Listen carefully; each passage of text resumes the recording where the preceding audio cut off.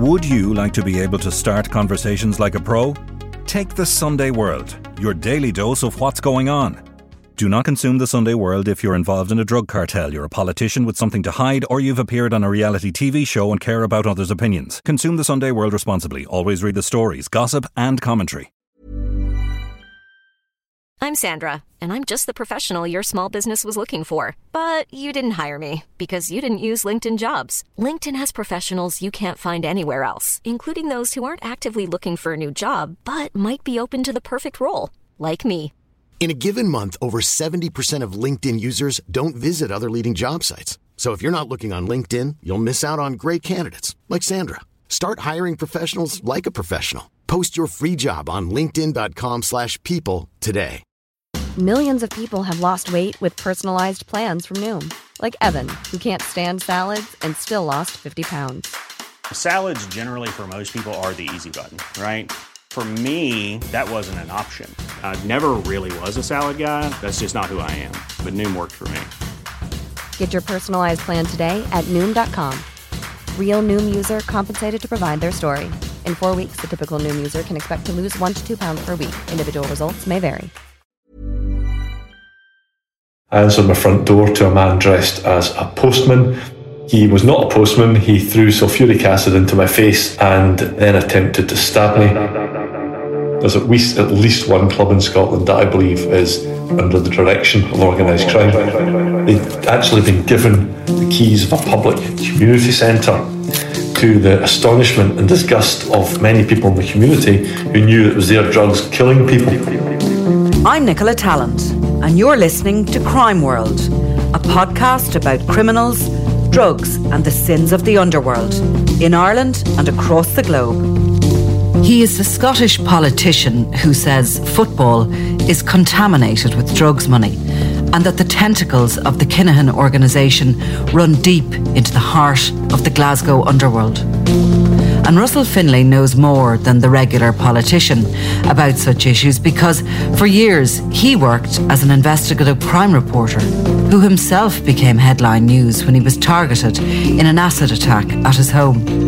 Today, I'm talking to Russell about the deep connections and the blood bonds between the Irish and the Scottish first families of crime. He tells me of the killers and criminals who hid out for years in Kinahan safe houses on the Costa, about the fake bake tan tycoon who became part of their inner circle, and about his fears that mobsters and gang bosses have set their sights firmly on football. This is Crime World, a podcast from SundayWorld.com.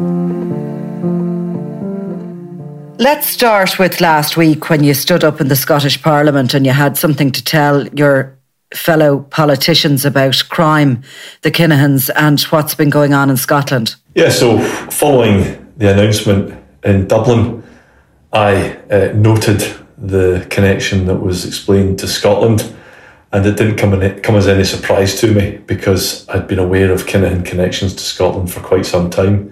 I didn't know about this particular connection, about this vodka company, which looks like no more than a front company. It doesn't appear to be in any way a serious or meaningful business. But I thought it was important to take the opportunity to say to people in Scotland, this isn't just an Irish organised crime gang, or indeed something that's of interest to people in Europe or the American authorities, but in many ways it illustrates the global nature of organised crime now and how it's not just on our doorstep, but woven through the fabric of Scottish society. Well, let's start with Nero Vodka, which is the name of the vodka company, which of course was sanctioned during the announcement by the US Treasury, along with Johnny Morrissey, who is the main man. And while she wasn't mentioned by name, his wife, Nicola Morrissey, is put forward as the front person, I think it was described, for the company. Now, Nero, we have been watching in the Sunday World because Johnny Morrissey is an old friend of ours and we've been writing about him for a long time. He was here at one point before he moved over to Spain, and he would be the biggest spender of them all, if you ask me, and has showed off his wealth on social media along with his wife, and their various outings and their enormous home and all the rest of it. They even had a huge star-studded bash during COVID for Nero vodka, and it's been sold in the Court Inglés in Spain and all over the UK. But the company's registered, I think, in Scotland, and of course Nicola Morrissey, his wife, is Scottish. Yeah, it's a Glasgow registered business. I had to look at Companies House, and as you say, his wife is on the paperwork. But nonetheless, no matter what the public record shows, the American and international authorities are pretty clear that this is nothing more than a vehicle for Kinahan drugs money. Yeah, and Morrissey himself was described as an enforcer for the gang, and this company of his, 80% of the profits of it, I think, were going to Daniel Kinahan, because he appears to have lost a couple of drug loads for him, or whatever the true story is there, I don't know. But irritatingly, maybe for the Scottish public, during hard times, they've been bailing out Nero vodka. Yeah, it was revealed about a week later that the UK government's furlough scheme had been applied for by somebody working for the company. We can only assume it's probably the man himself or indeed his wife. We don't know the exact sums. There's a sort of bigger problem around furlough, and I assume it's the same in other countries, where in the rush to get money out to support businesses and support jobs, that was exploited, and fraudsters saw some rich pickings, and unfortunately people like that also seem to have helped themselves. Now, Nero Vodka also had sponsored a football team in Scotland, and I think you raised concerns that we all know now about the Kinahans and the influence of organised crime in boxing, but that this was also infiltrating into the football world as well.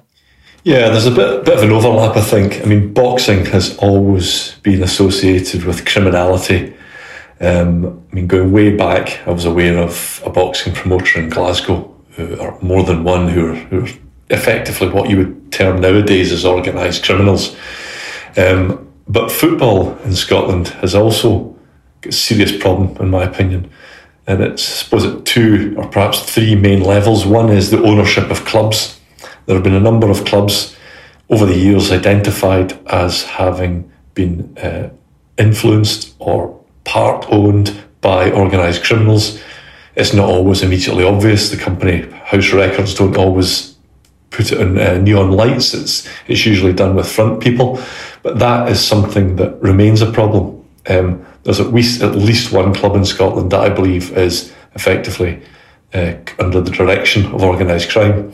And the other two issues are the world of football agents.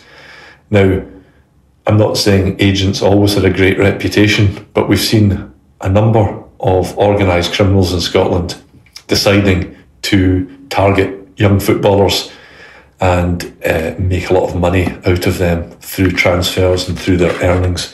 Because, it doesn't take very much in terms of selling players, especially to the English market, where you can get a serious amount of money. Just last week, a newspaper here identified, or rather couldn't identify, but at least identified an individual, without naming him, who was heavily involved in the football transfer market and is facing organised crime charges. So that's another element. And 12 months ago, the Scottish Government, along with the police and along with some of the clubs, produced a video warning players of this phenomenon of the gangland, agents. And what I asked the Justice Secretary in Parliament is, that's great, hats off for this video, but what's happened since? And unfortunately, I've not really had any kind of meaningful answer. And I suppose, just going back to the 3 points about football, the other one is around the betting market. There's been suggestions over the years of organised crime influencing certain players, certain events, in order to make money from gambling. Your comments in Parliament didn't go down too well, I noticed. You were sort of not silenced, but you didn't see people standing up behind you and having your back, which is sad, really, to say the least. But I don't usually have too many politicians. In actual fact, I think you're the first politician to be interviewed on Crime World. So just to set the scene for people, the reason why your comments, I think, hold a lot of gravitas, and why we have you on here is largely because of your previous life. You're not a politician very long. In the near past, you were, of course, a crime journalist, and you got out of that game because of a very serious incident that happened to you in 2015. Yeah, well, I was a journalist. Some might call me the Scottish version of Nicola Tallant. I don't know. I wouldn't want to be so presumptuous. But like you're a journalist, and I reported extensively on organised crime, but also other things. And then it becomes a bit of a snowball effect. And one thing I think, go back to your original comments, and I'll come back onto what happened to me in a minute, but I think journalists, yourself and others who have pursued the Kinahans and people like that, deserve great credit, and they don't always get that. I think the authorities can be a bit sniffy towards journalists who put a spotlight on what could be deemed to be their failings and not being able to stop these gangs sometimes. And I think there's also a bit of snootiness towards certain types of publication, red top tabloids. Now, they're not perfect, but they do a sterling job in exposing really unpleasant individuals who cause absolute misery in the communities that the people who read these publications live and know fine well what's going on. So that's worth saying. And what happened to me in 2015, having written extensively about a lot of these different organised crime groups in Scotland, I answered my front door to a man dressed as a postman. He was not a postman. He threw sulfuric acid into my face and then attempted to stab me. My 10-year-old daughter came downstairs to see me fighting with this guy on the doorstep. The guy had lost control of his knife, which probably saved my life, and he also managed to see his getaway driver disappearing over the horizon. By this point, neighbours were alerted and the police came, and I handed the guy over, and he's still doing his time for that. He is a sort of well-known thug who's stood trial for a murder and got a not proven verdict. He's got a track record of using guns and other violence, and he, I believe, I wrote a book about that experience, and I identified what the cause of that was, and the individual in question is connected to the Lyons family. Not that, as the book says, they directed what happened to me, but that is one of his strong associations. So I don't want to linger too much on that, because I'm sure it's not something you particularly like talking about, but you were just pottering around your house and there was a knock on the door. You had no warning whatsoever that there was any threat against your life. Yeah, I mean, I spent 25 years with my photograph not even being in the public domain, because I was very conscious of the fact that I wouldn't want to be out and about and be known in any way. It was a deliberate decision. So someone had done some serious research. I think, they use tracking devices. They can ping your mobile phones. I don't know if they still can do that, but they can plot people. They'd done some recon. It turns out the hitman had been under police surveillance because he was also wanted over the shooting of a rival drug dealer outside a primary school in Glasgow. And the door went, and they, as I say, the fact they'd gone to the lengths of dressing as a postman. But he gave everyone a right good laugh in court when he said that I'd been trying to blackmail him, and he turned up on my doorstep without any keys, without any money, dressed as a postman, and I had ambushed him. He didn't know where I lived. He just kept wandering the streets until he found out where I lived. So, this was his defence in court. And while I can laugh about it now, you do wonder what if a jury falls for this nonsense, and thankfully they didn't.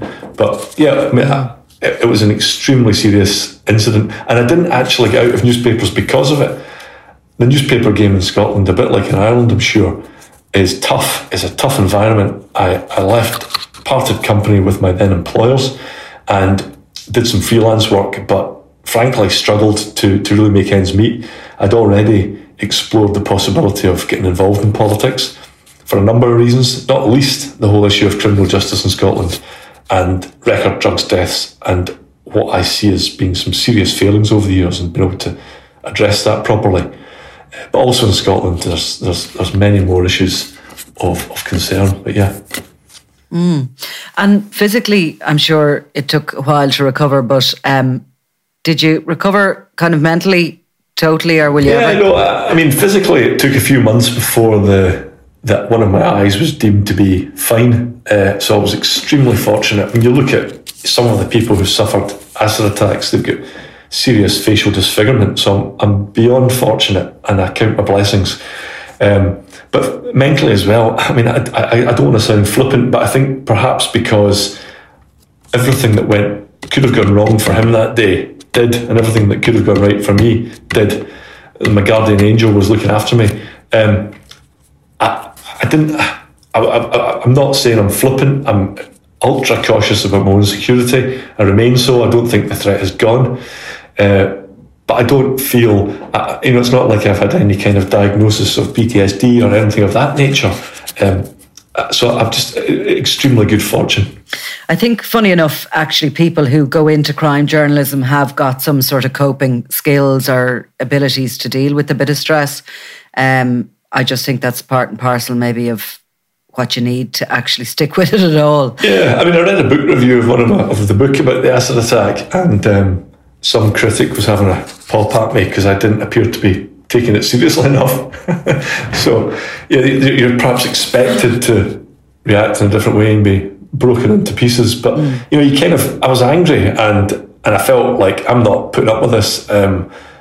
What's the option? Do you surrender and go away and curl up, or do you just make a stand? And that's not bravery, it's simple common sense. You cannot walk away. It's not to be reckless or take a gamble with your own welfare, but it was really the only option. Yeah, it's a very difficult situation. So let's get on to the Lyons family. And this criminal grouping, they are the ones who seem to have made the strongest connections with the Kinahan mob. And to be honest with you, Russell, I would nearly see the Kinahans as being a Scottish-Irish mob. I always have, for a long time. I think that the connections are so strong, and I think that they've always had one another's backs, the Irish and the Scottish, out there when they were kind of becoming what they are today. But when they were becoming that mafia, over the years, there was always talk of the Scots and the Irish working together. And, there's a lot of cultural reasons the Scots and the Irish maybe feel connected, and maybe that filters down into the underworld too. Yeah, I mean, it is interesting, and it's interesting to hear you say that they're almost one entity, and it doesn't really surprise me. The first awareness I had, I think, of that meaningful connection, there were two kind of dominant gangs in Scotland who were battling for control of the sort of street markets, and it reminds me a bit of the Kinahan Hutch narrative, if you like, in Scotland, with the Daniels and the Lyons, which sounds very biblical. And 21 years ago, the sort of upstart Lyons, as they were then, stole a stash of cocaine from a house. In the grand scheme of things, it was nothing, but the Daniels decided to hit back, and they drove them from the local area in North Glasgow. Where I became particularly interested in that wasn't so much the drugs war that had broken out, but it was the fact the Lyons at that point had courted local politicians in Glasgow. They'd courted certain police officers and used them to help legitimise themselves. They'd actually been given the keys of a public community centre, to the astonishment and disgust of many people in the community who knew it was their drugs killing people. And that was my real interest.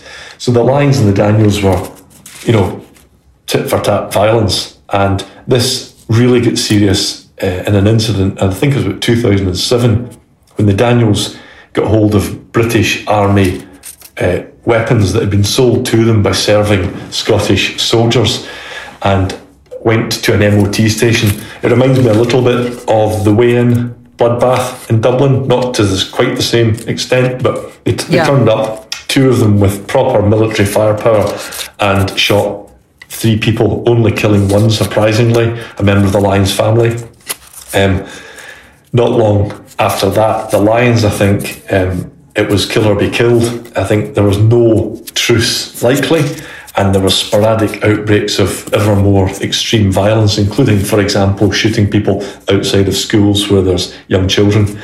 And when it came to a kind of a turning point, the biggest single moment perhaps was the murder in 2010 of a Daniel associate called Kevin Carroll. He was shot dead outside an Asda supermarket, and the person who did that almost immediately fled to Marbella, to the Costa del Sol, along with Stephen Lyons, who was one of the people who'd been shot in the MOT station a few years earlier. Stephen Lyons being the kind of boss, if you like. And I don't know how it happened, but, you know, the Costa del Sol's a bit of a criminal's playground, and the Lyons either inherited or formed an allegiance with the Kinahans. Fast forward a few years, and Patterson, the hitman, William Patterson, he spent many years on the run. He was subject to the usual wanted posters and so on. And rather embarrassingly, he was never caught. He just decided that having fathered a child with his long-term partner while on the run, he would hand himself in because he reckoned he would be acquitted of the murder of Carroll, which he wasn't. He's now been convicted of that. But what that seems to have sparked was a chain of events where the Lions, from being on the back foot and effectively having had to flee Scotland, were now in the ascendancy. They had this sort of Kinahan backing, if you like, but they also had the drugs importation on a vast scale. It's all very well controlling the streets, but it's half the problem is getting it regular, safe, consistent supplies in, and so it's a quid pro quo, I suppose. The Lions could give them access to Scotland right across the Central Belt, Glasgow to Edinburgh, and they were having control of that the wholesale contacts is deeply important to keep the power. So they were coming up young, and they decided that they were going to ingratiate themselves within community groups. You said they were looking to get involved in local community group charities, or what was it that they were trying to? Well, the father, who was by all accounts a wannabe sort of failed gangster, he had been the subject of some violence and had to move to this community. This sort of predates witness protection schemes and the like, but he was known as a grass. He was just a kind of bit of a tragic figure, and he seemed to have this idea that his sons would be proper gangsters, and you know, he didn't just nurture them in that lifestyle and that world, but also their friends. And it's pretty tragic because a lot of these kids will have come from broken homes and had no opportunities in life. And the father, Eddie Lyons, I understand he's quite a persuasive and quite a charismatic individual. He managed to persuade the local police that he was a good guy. He managed to persuade the local Labour councillors that he was a good guy. One of them invited him to the opening of Parliament one session. The community centre was lying open, as is often the way with local authorities. It costs money to run these places, so if you've got a community group willing to take it on, and you know, that's one less headache. So that's what happened. But for years, there was a number of really, really brave fathers in Milton and Glasgow who I've got the utmost respect for, because they were disgusted that the police and the politicians were legitimising an organised crime group in their community. And not only did they get ignored by the authorities for years, but they were smeared and bullied, and you know, it was really, really disgusting what happened, and it's never really been fully explained or apologised for. Eventually, what prompted the eviction from that community centre was following the MOT station shooting. When you've got parents saying kids aren't safe here at this community centre, And then just half a mile away, there's a triple shooting using British Army guns as part of what has become a massively escalating drug war. They could ignore it no longer and finally evicted the Lions. And of course, the significance of that kind of behaviour, while it's small, tentative local steps, it's trying to break into the establishment essentially and to have influence. And that's what these criminal gangs do. And that's the kind of the darker side of them, really. And when they start moving into, it's like we're talking about, they're moving into sports, they're moving into influence those areas, and it's giving them credibility, and it's giving them this ultimate legitimization of what it is they're doing. And that's really why it's important, I think, to report on them and to, stop them on their way up, because they could obviously go further than that.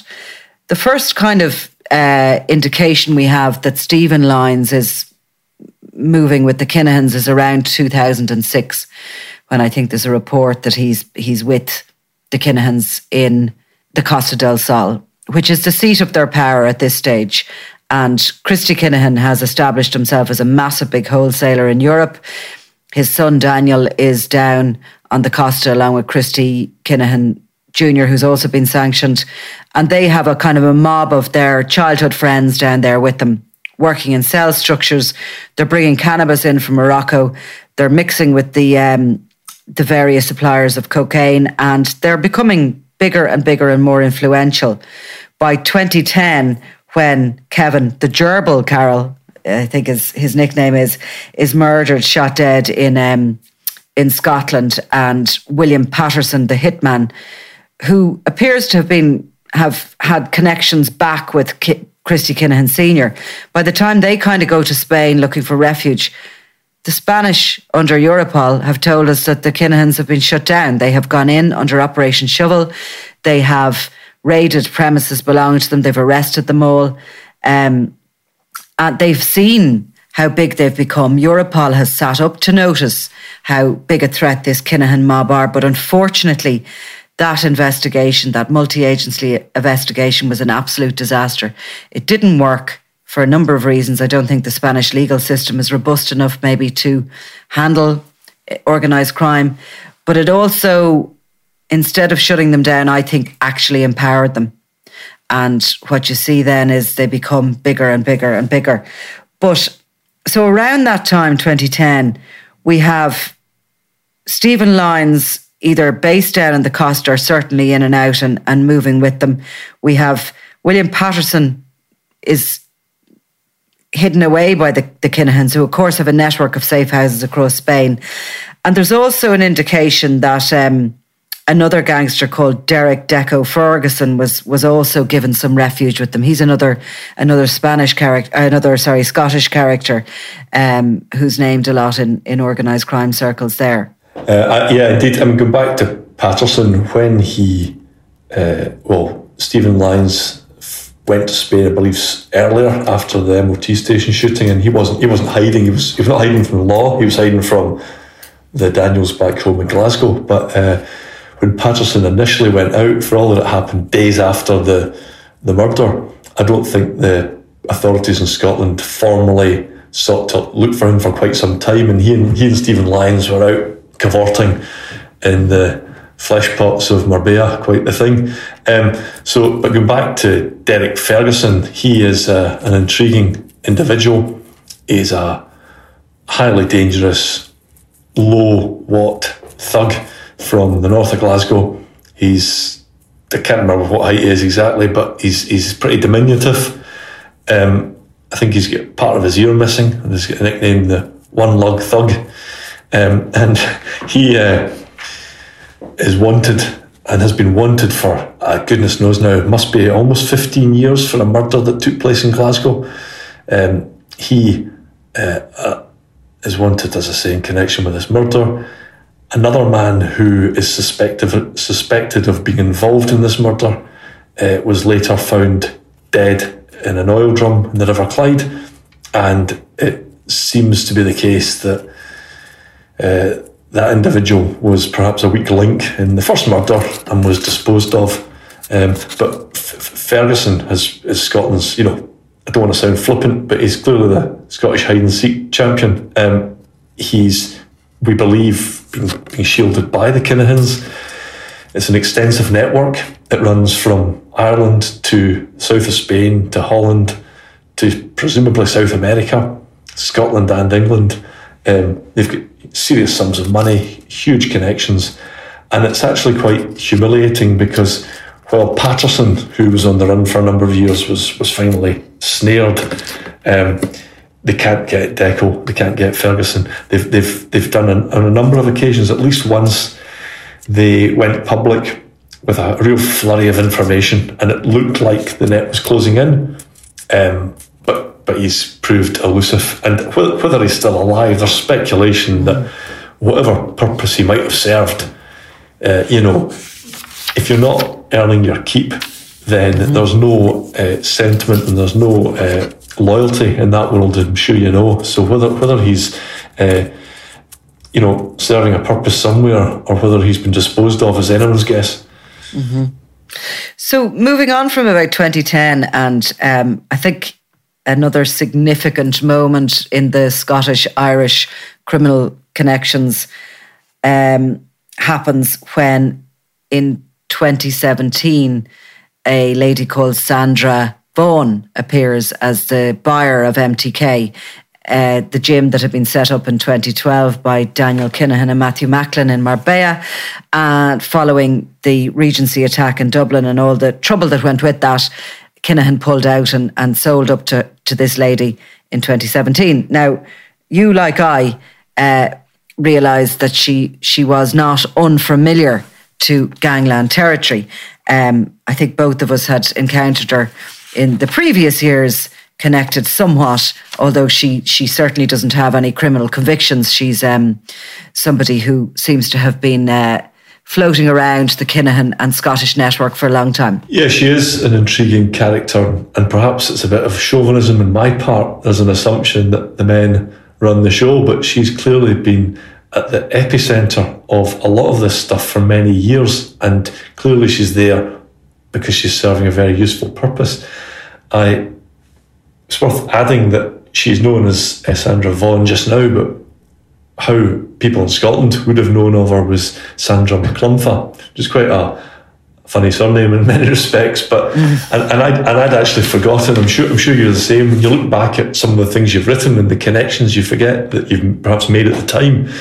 And there was a very high-profile Scottish drug dealer who operates at a sort of international level, and whose name I can't say just now because he's subject of ongoing proceedings.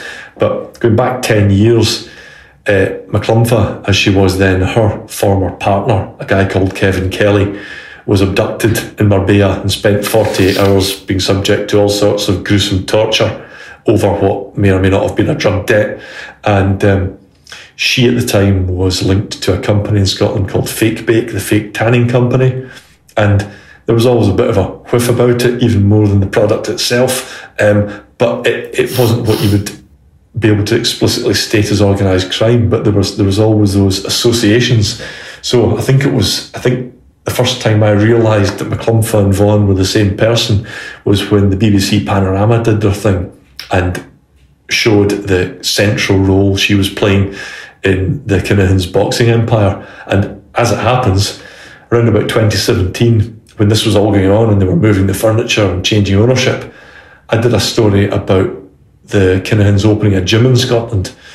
It was called MGM. It was fronted by some lawyer. I think he's moved on. And to me, I think we, I'm sure you're the same when you're saying to your news editor or editor, this story really matters because this is game changing, this is fundamental. It was being able to prove demonstrably and clearly that the Kinahans were actually having a physical footprint in a Scottish community, and it was not long after, of course, the Dublin weigh-in bloodbath at the hotel. So it had that kind of seriousness that I think people understood at the time. And MTK, formerly MGM, but later MTK under her stewardship, they really grew in Scotland. Yeah, I mean, at the time they appeared to be a boxing gym with deep pockets, and there are, as I said earlier on, there's a lot of organised criminality in and around boxing. But what I perhaps didn't appreciate again until what you were doing and what others were doing is showing how Daniel Kinahan took what could have been, I suppose, a bit of a hobby gym thing, a bit of a vanity thing, maybe a way of being involved in boxing. And clearly they wanted to kind of own boxing. They wanted to almost apply the organised crime ethos and take over to the world of boxing. And so it took me a while to appreciate how big they'd become. And in that time, they've hoovered up your Tyson Furies, and in Scotland right now, Joshua Taylor, who's a very well-respected boxer, world champion, he tweeted not so long ago his admiration for his advisor Daniel Kinahan, a tweet that since the American sanctions has been deleted. And I'm not suggesting wrongdoing on Taylor's part, or indeed in the part of any young boxer who finds themselves in serious position of being on the books of particular organisations, because very often these guys will be getting carrot and stick. They'll be getting the carrot of financial lure of big money, but also there's no doubt that there'll be elements of menace. We saw Barry McGuigan very bravely speaking in the Panorama. I mean, great respect for what he did by standing up and being counted. And he made the point that when fighters in his books were being told, "You're with us now," as in the Kinahans, there wasn't very much they could do about it. And I think also, Russell, that because of what happened here in Dublin in 2016, like MTK never got a fight on here. They just couldn't do it. They kept pushing to try and get a fight on in Dublin, but they were shut down each time. And even at one point, I think they tried to come in a back door to stage it under a different name. It was sussed and cancelled. So in a way, there's when Scotland as a physical location becomes more important for them. I think they put a lot of shows on across Glasgow and Edinburgh over those few years. Yeah, I remember seeing that and being just disgusted. And perhaps you work in a bit of a bubble. I'm looking at the Scottish picture, you're looking at the Irish picture. But perhaps a bit more collaboration would have been a good thing. And you're doing other things as well, and you naively think sometimes, well, the authorities have got this, right? And very often they don't, or they don't appear to be doing what you'd like them to be doing. So, well, you see, I think ultimately it was up to the boxing boards of control and the various ruling groups who decided what would go on and what didn't go on. And I think there was just too much of an insurance problem here in this country. And every time they went and asked for advice, the guards were saying to them, well, this feud is still very much ongoing. So, what could they do? But in the most recent times that we see more links and, a lot of people were discussing maybe don't have criminal convictions, etc., but it's just more that they're moving within criminal circles, is just last year, I think Tyson Fury took a very public holiday, hollybops as I call them, in Scotland, along with his friend Billy Joe Saunders, who of course tried to ask me to write something nice about his friend Daniel Kinahan. But together they were hopping around a golf course and posing for photographs, along with another kind of name that's synonymous. Every time you Google Robert Kelby, he's described as the Notorious. He has a conviction for fraud and he survived 3 assassination attempts. Yeah, and this kind of goes back to the Daniel Lyons feud. As that became more and more serious, and as the Lions were forming alliances with both the Kinahans in Spain and a very substantial organised crime group in Paisley, the Daniels were also forming their own alliances. So it got to the stage where across the central belt of Scotland, you almost had to be with one or the other. Not that it was ever as simple as that, but it was in large part, to the extent now where 2 of the prisons in Scotland have become where the respective gang members are housed to keep them apart. But Kelby is very much on the side of Kinahan Lyons, and the other sort of major Edinburgh criminal, Mark Richardson. he's very much on the side of the Daniels. And Richardson, of course, is in prison at the moment, isn't he? He is indeed, and was implicated. Going back to boxing, there was a shooting dead of a high-profile boxing coach, a guy called Bradley Walsh. And Bradley Walsh featured in the Trainspotting film, the second one, and a sort of well-known, fairly public Edinburgh boxing coach, but liked to portray himself as a kind of local, worthy and charitable individual.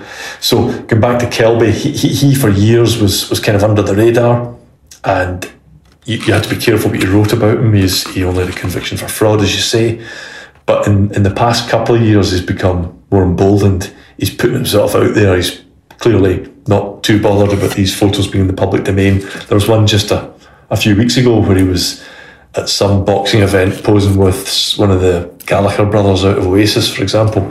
So yeah, he's part of the scene with Tyson Fury. I think at the time, when he must have been questioned by some media in Scotland, he put himself up on his social media as the commercial director of the talent team for both Tyson and Billy Joe Saunders, whether that was just his way of having a bit of a joke or not. But it's just, again, somebody else sort of intermingling in that world of boxing and organised crime.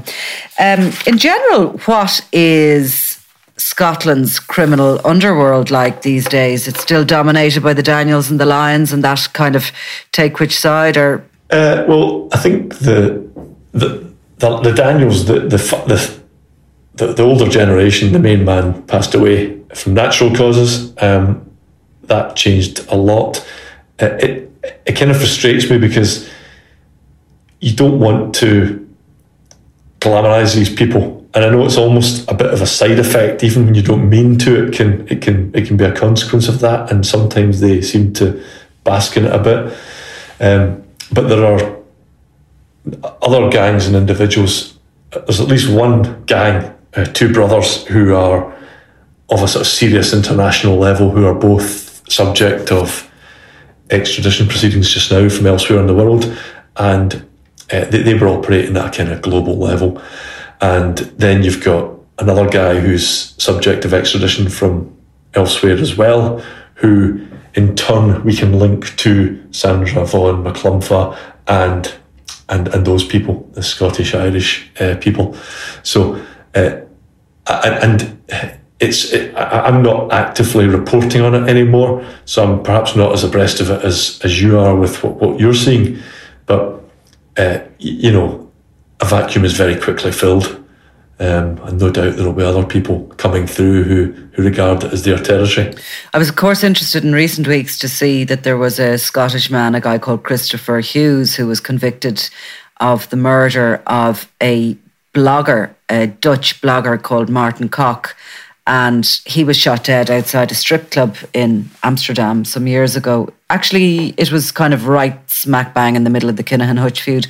But I think it would be largely suspected that his murder was ordered by associates of Ridwan Taghi, of course, who was Daniel Kinahan's business partner, who's before the Marengo trial in the Netherlands. And sometimes we deal with that. We must go back to that and see where that's at. But it's these kind of connections, and it's like, to me, as if we're constantly building this jigsaw. There's probably 10,000 pieces in it, and we've maybe got the edges done and little parts of the middle are becoming clear, but it seems that there's an awful lot more connections that are there. And in the same way as policing has managed to come together to formulate a way of taking down the Kinahan mob, to form the full picture, we all need to speak together as journalists, I think, maybe around the world, working on it as well. And I know you don't have that hat on you anymore, but from going forward and what you hope to do as a politician, what do you feel you can do in Scotland, and with your knowledge, your background knowledge, and your own personal experience of being a victim of crime? Yeah, that's interesting. There's a couple of points. You're talking about the Christopher Hughes case. I mean, it's an extraordinary thing. This guy, for some reason, I'm not entirely sure why, he stood trial in Scotland, and thankfully he was convicted, but he was effectively used as a lure. This guy that was shot dead clearly trusted him enough, so it's a pretty despicable thing to do. And he has been linked in the past to the two brothers from Scotland who are subject of extradition just now.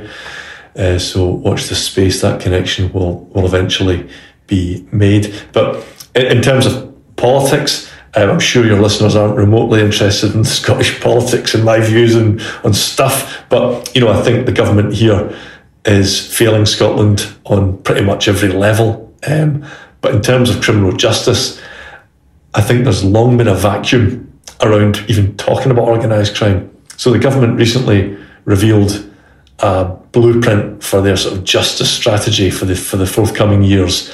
And I don't think organised crime merited a single mention, or if so, it was just fleeting. And Scotland, let's not forget, is the drugs death capital of Europe.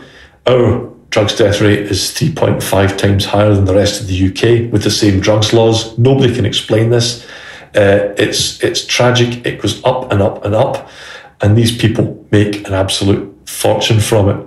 They're sitting in Dubai, they're sitting in Marbella and profiting from killing people in our poorest communities. And I think the Proceeds of Crime Act, which is 20 years old and was inspired by the murder of Veronica Guerin, has failed. It's not to say they've not taken serious sums of money, they have, but it's the tip of the iceberg. I can go down the streets of Glasgow and look at businesses and look at individuals, and you just know it's organised crime.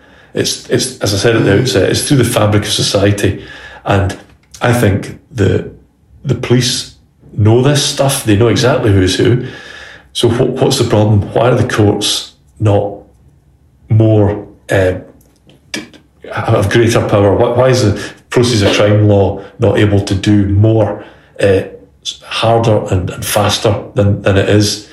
I think just that there's a lot to be done. And even just talking about it, standing up in Parliament, saying something, and it's a clip and it's online, and it fuels that kind of conversation in itself is worthwhile, because if you're not talking about it, no one is. And I think what the Americans and the Irish authorities have done with the Kinahans is absolutely brilliant, because it takes it away from the kind of periphery and puts it slap bang, and it takes it from the Sunday Mail and the Sunday World to the New York Times and the BBC, and that's good, because it puts pressure on not just the authorities but the white collar enablers.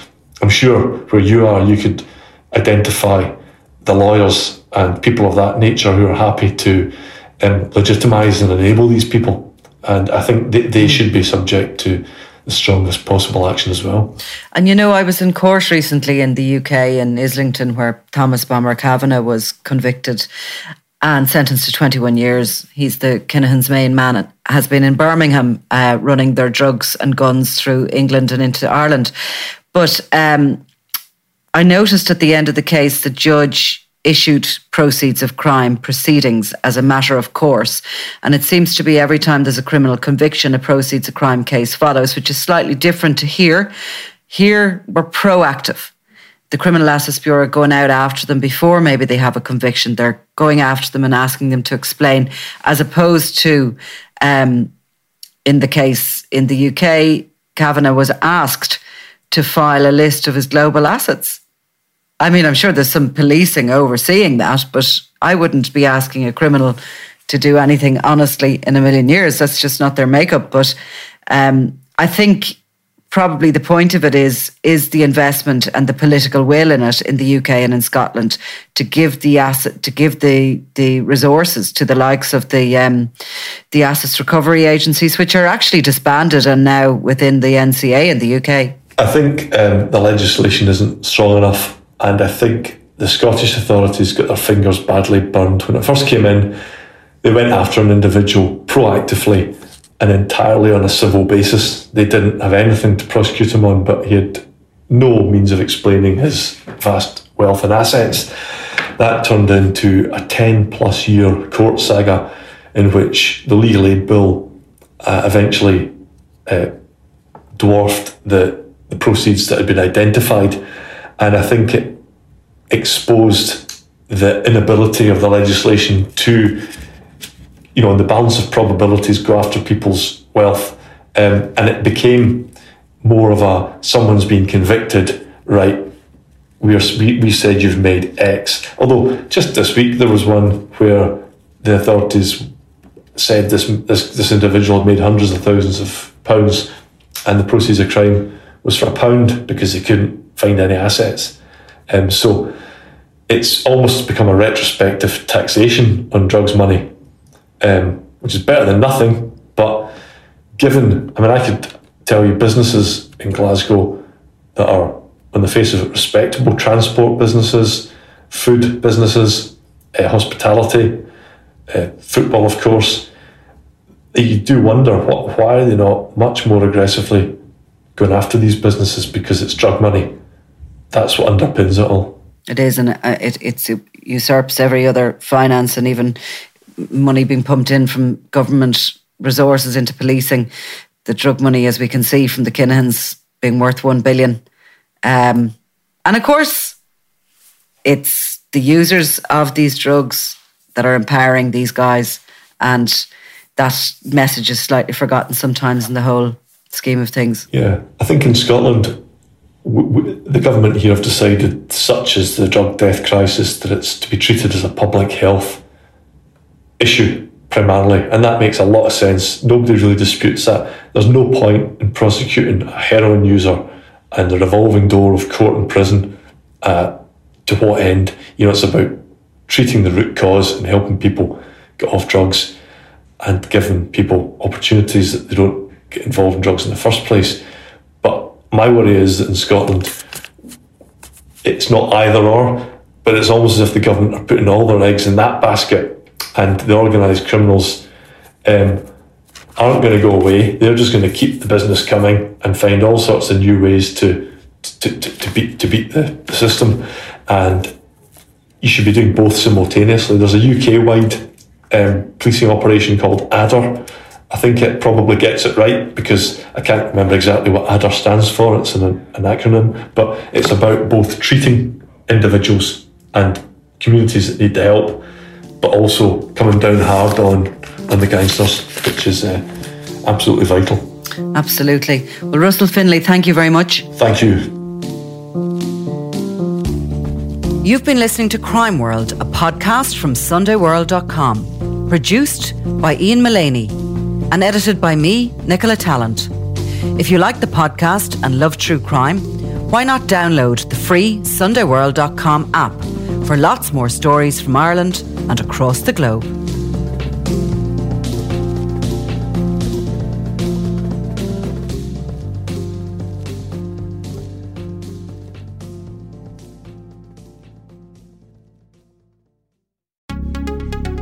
Would you like to be able to start conversations like a pro? Take the Sunday World, your daily dose of what's going on. Do not consume the Sunday World if you're involved in a drug cartel, you're a politician with something to hide, or you've appeared on a reality TV show and care about others' opinions. Consume the Sunday World responsibly. Always read the stories, gossip and commentary.